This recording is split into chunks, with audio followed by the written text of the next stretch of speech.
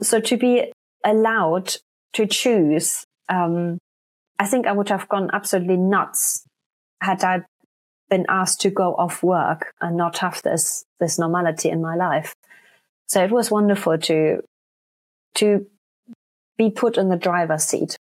Hello and welcome back here at Feeling Terrific. Today I have a very special guest with me, Jutta Branch-Kramer.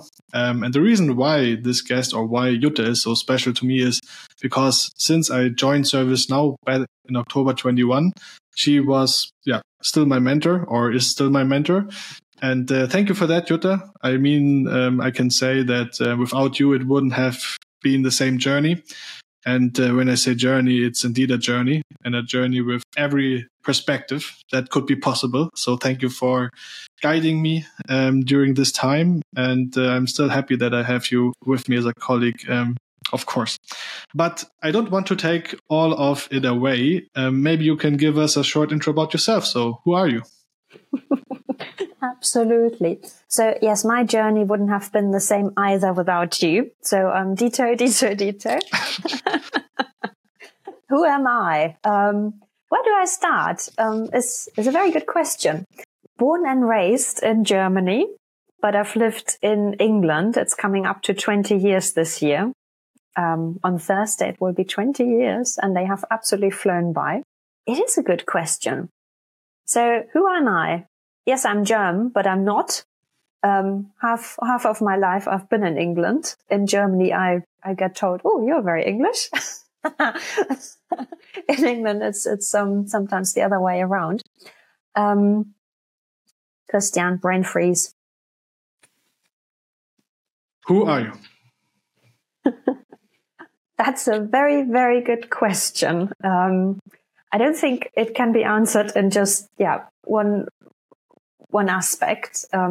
So maybe let's kick off privately. I am German, but I've lived for the last 20 years in England. I also had a brief spell in Luxembourg and France, but the bulk really has been in England. So in Germany, sometimes I get asked where I have learned German, and I'm absolutely sure my German is still perfectly fluent. In England, I can argue with that. In England, yes, I am German. So it's this funny personality of sometimes feeling neither goose nor gander. Like, what is actually my nationality or what is my identity? But does it matter?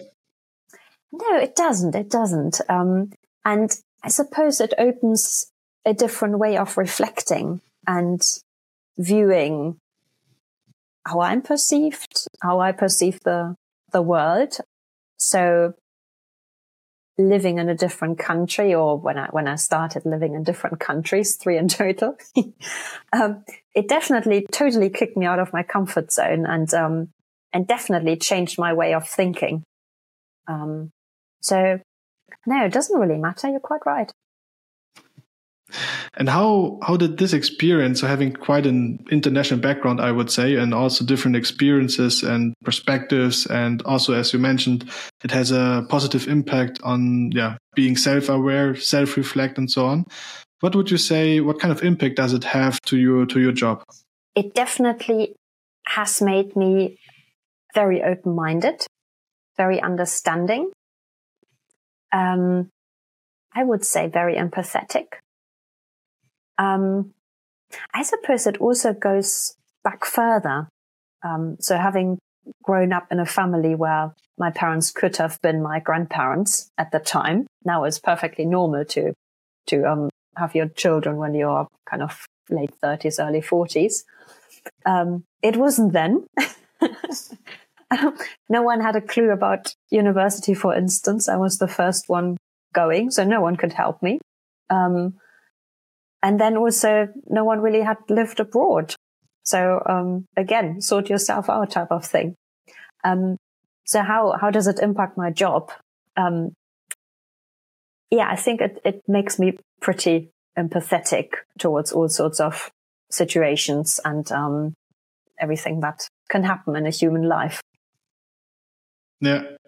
I remember when when we first had a conversation or first interaction at ServiceNow, it was, if I remember correctly, it was very empathetic, to be honest. I didn't expect that.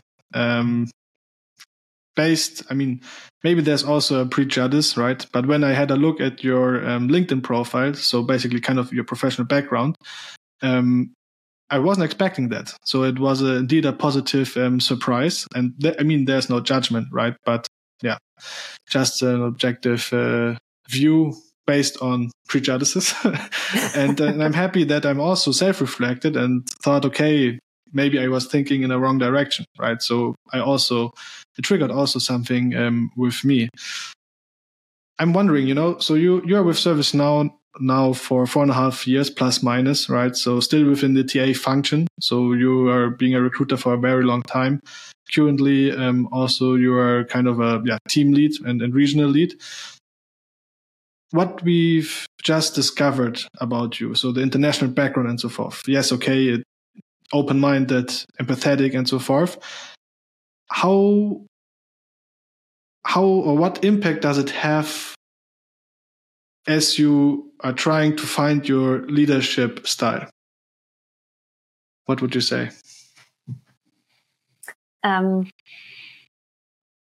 Yes, coming back to the empathy, massive aspect. I know what it's like when one is confronted with the opposite of empathy and not felt at home or felt comfortable. So that is, I would say that is the focus of my leadership style, and I hope that's materializing. But I strongly believe one gets the best out of people when they feel comfortable, they feel trusted, they feel appreciated, they feel challenged, based on a trusted basis. So yeah, the empathy will creep in, or will be the basis of it all. And then it is possible looking at our team at ServiceNow. So I'm leading the team and the region, the central region, which is the German-speaking countries and Eastern Europe. What we have achieved there, that is based off making people motivated. And then they want to achieve. I don't have to necessarily kick them. Yes, I might have to remind them, but it's a joy to observe people becoming successful because they feel motivated, and me being part of that. That's incredibly rewarding. Yeah, I still do remember 1 or 2 reminders from you, so thank you for that as well. I really appreciate it. So would you agree with what if I would say that we could summarize it also with the word empowerment? Yes. Yeah. Because if one thinks of what is the opposite is micromanagement, and then people are not empowered. They don't learn to utilize their own strengths, their own brain, basically, their own capabilities. So yeah, empowerment is a beautiful thing because it basically means I can delegate. Things are in capable hands. Things are in motivated hands, but it also stretches the team members and allows them different experiences.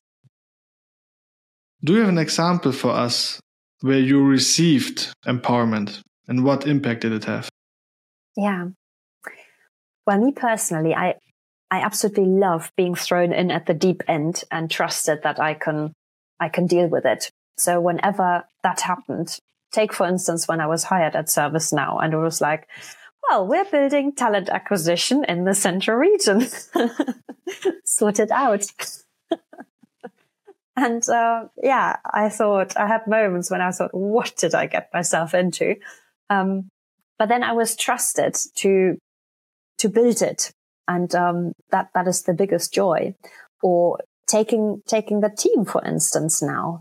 We're pretty much, yes, we have targets, there are expectations, but we are left to do the best we can. And that is a wonderful sense of empowerment to pass that on. Yeah. How would you describe leadership, for example, when it comes to you, when you started at ServiceNow? And how would you describe leadership you are receiving nowadays? Have something that changed? If something has changed, what? Especially what impact did it have on you? So I mean, maybe from a different perspective. So when I think about personal development, right? Obviously, you self-reflect, you are self-aware ideally, and then you have this personal development path, the learning opportunities, as you would like to call them, right?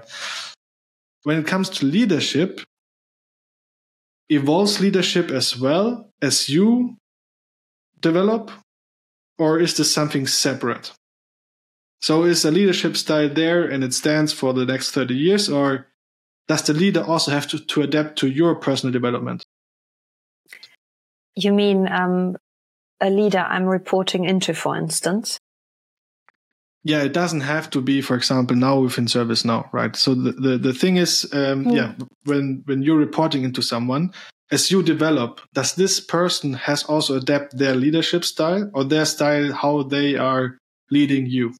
Or is this something separate? Yeah. No, I think it goes definitely hand in hand. Because as one grows up in one's career, the leadership will have to change. Otherwise, there's a standstill. So a person can take someone from A to B, but maybe not from B to C. Or the leader changes accordingly. There's a wonderful training I've done once upon a time, situational leadership, and that is that is really adapting to the needs of the person who's led. So yes, absolutely, the leadership will have to evolve, because if you think a job beginner needs something totally different in comparison to a seasoned professional, for instance. Yeah. Maybe let's have a different look now at situational leadership, besides personal development, right? So there was a time where you needed situational leadership, and it was when you had cancer. How or what do you think, what was the importance of leadership at that time for you specifically? Yeah. Here it comes again. Empathy. I remember my manager at the time said, whoa, you tell me what you want to do. Do you want to go off work? Do you want to continue? Basically, you decide what makes you feel most comfortable. And that was wonderful, because at the time, I had no idea what I wanted, but I wanted some normality. So to be allowed to choose, I think I would have gone absolutely nuts had I been asked to go off work and not have this normality in my life. So it was wonderful to be put in the driver's seat. So basically, in a situation where you not have full control, at least some control. Yeah, so situational leadership is a seasoned professional might get into a situation which takes that person out of their comfort zone. So a different leadership style is necessary. You've got motivation and capability, basically.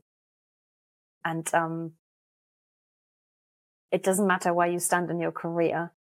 You can have high motivation, but you don't really know what to do or how to do the job. Or you have low motivation, but you know how to do the job. You get bored. So that's basically situational leadership. It's probably a bit hard to reflect that on the cancer situation. Yeah. Sorry. Maybe what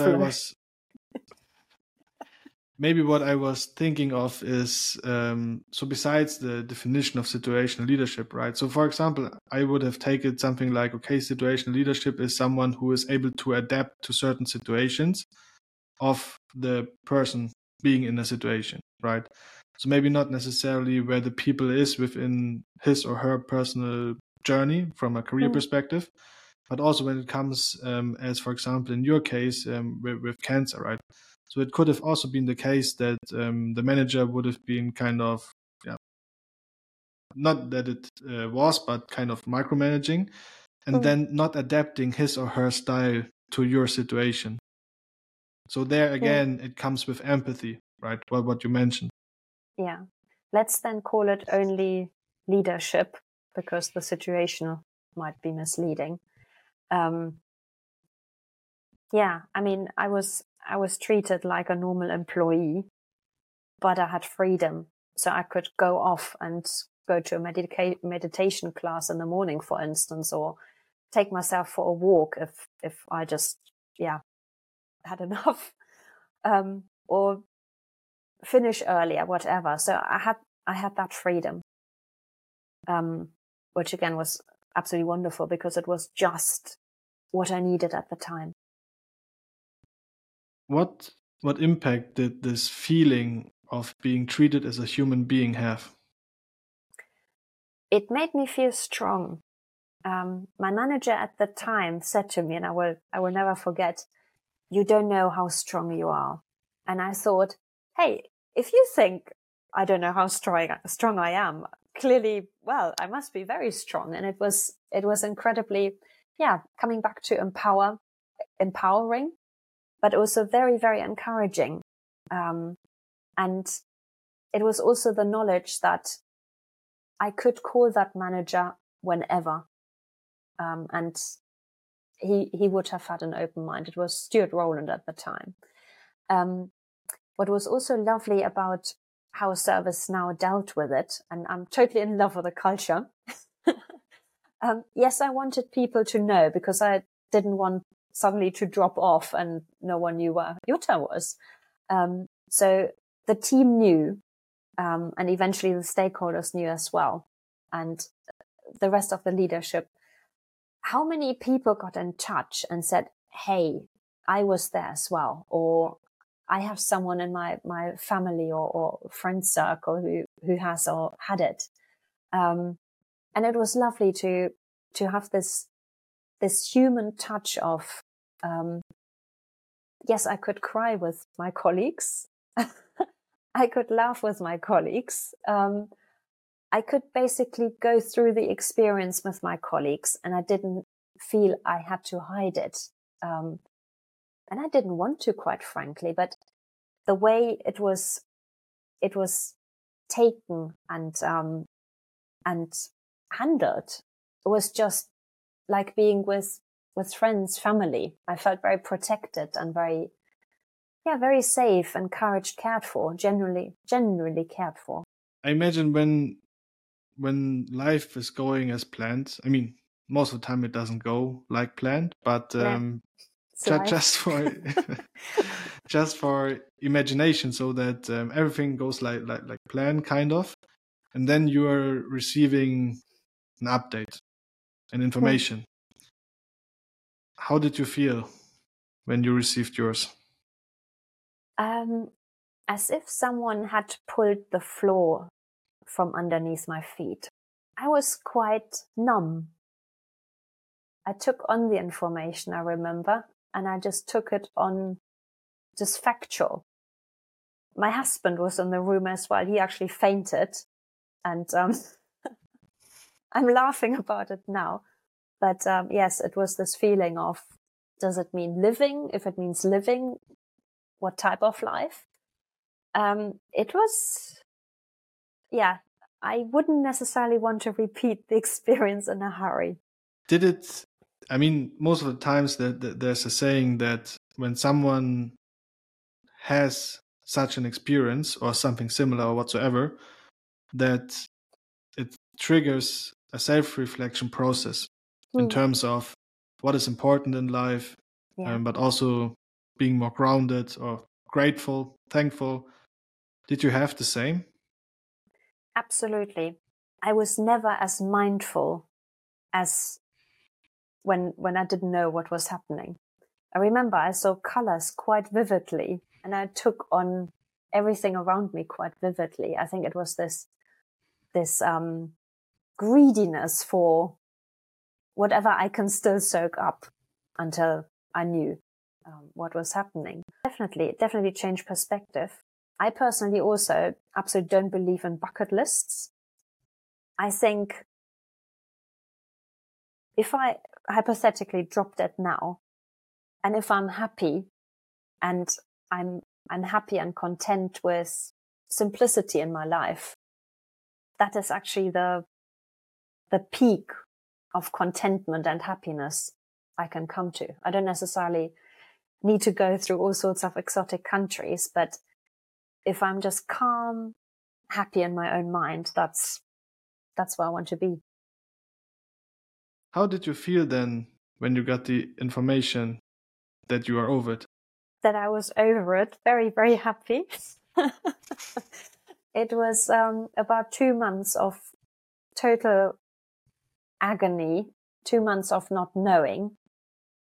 Luckily, after an 11-hour operation, I got the all clear a little bit afterwards.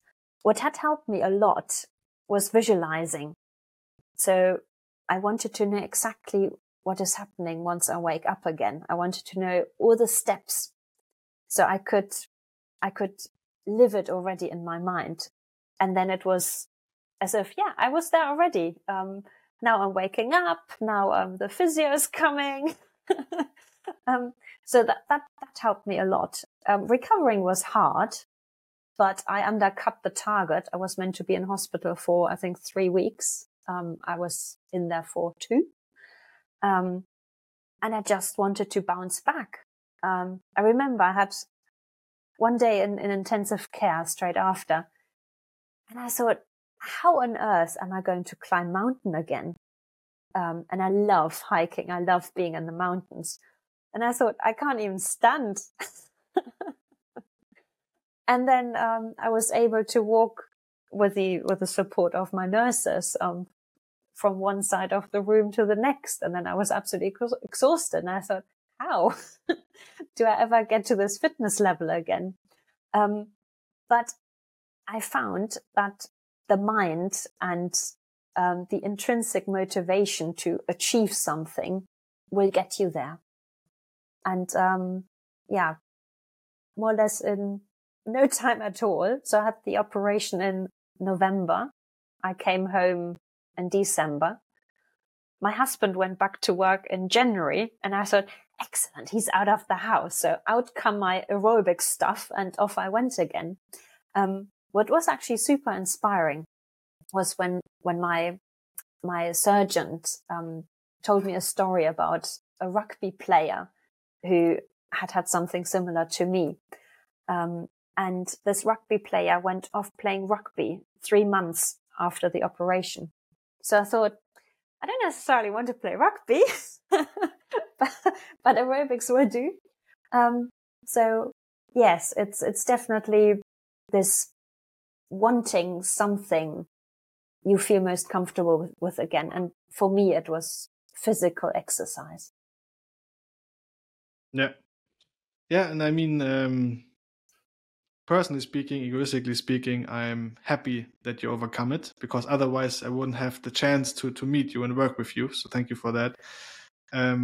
Maybe another question. I mean, maybe it has something to do with it. I don't know. But for everyone who doesn't know you, you really love the phrase learning opportunity. Maybe you can enlighten us why that is. Why do you love learning opportunities? But I'm laughing because you have identified with this expression so much that I was actually thinking, isn't that your expression? But